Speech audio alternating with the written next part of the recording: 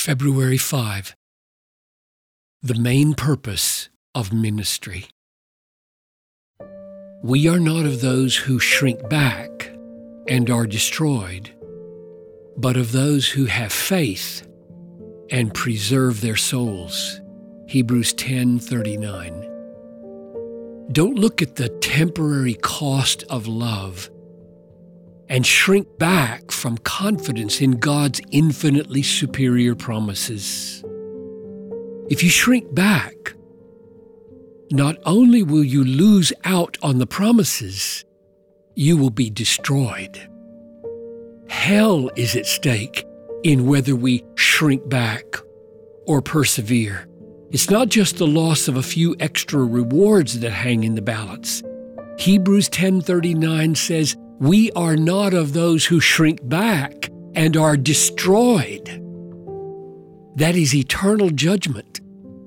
So we warn each other, don't drift away. Don't love the world. Don't start thinking nothing huge is at stake.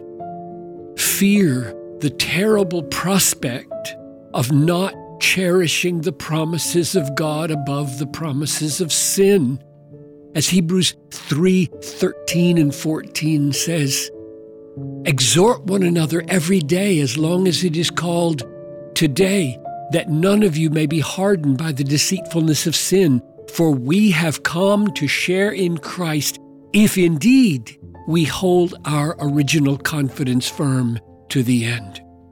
But mainly, we must focus on the preciousness of the promises and help each other value, above all things, how great the reward is that Christ has purchased for us.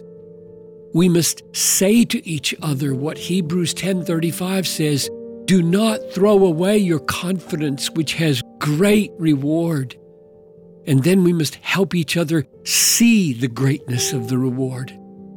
That is the main task of preaching and the main purpose of small groups and all the ministries of the church, helping people see the greatness of what Christ has purchased for everyone who will value it above the world, helping people see it and savor it so that God's superior worth shines in their satisfaction and in the sacrifices that come from such a heart.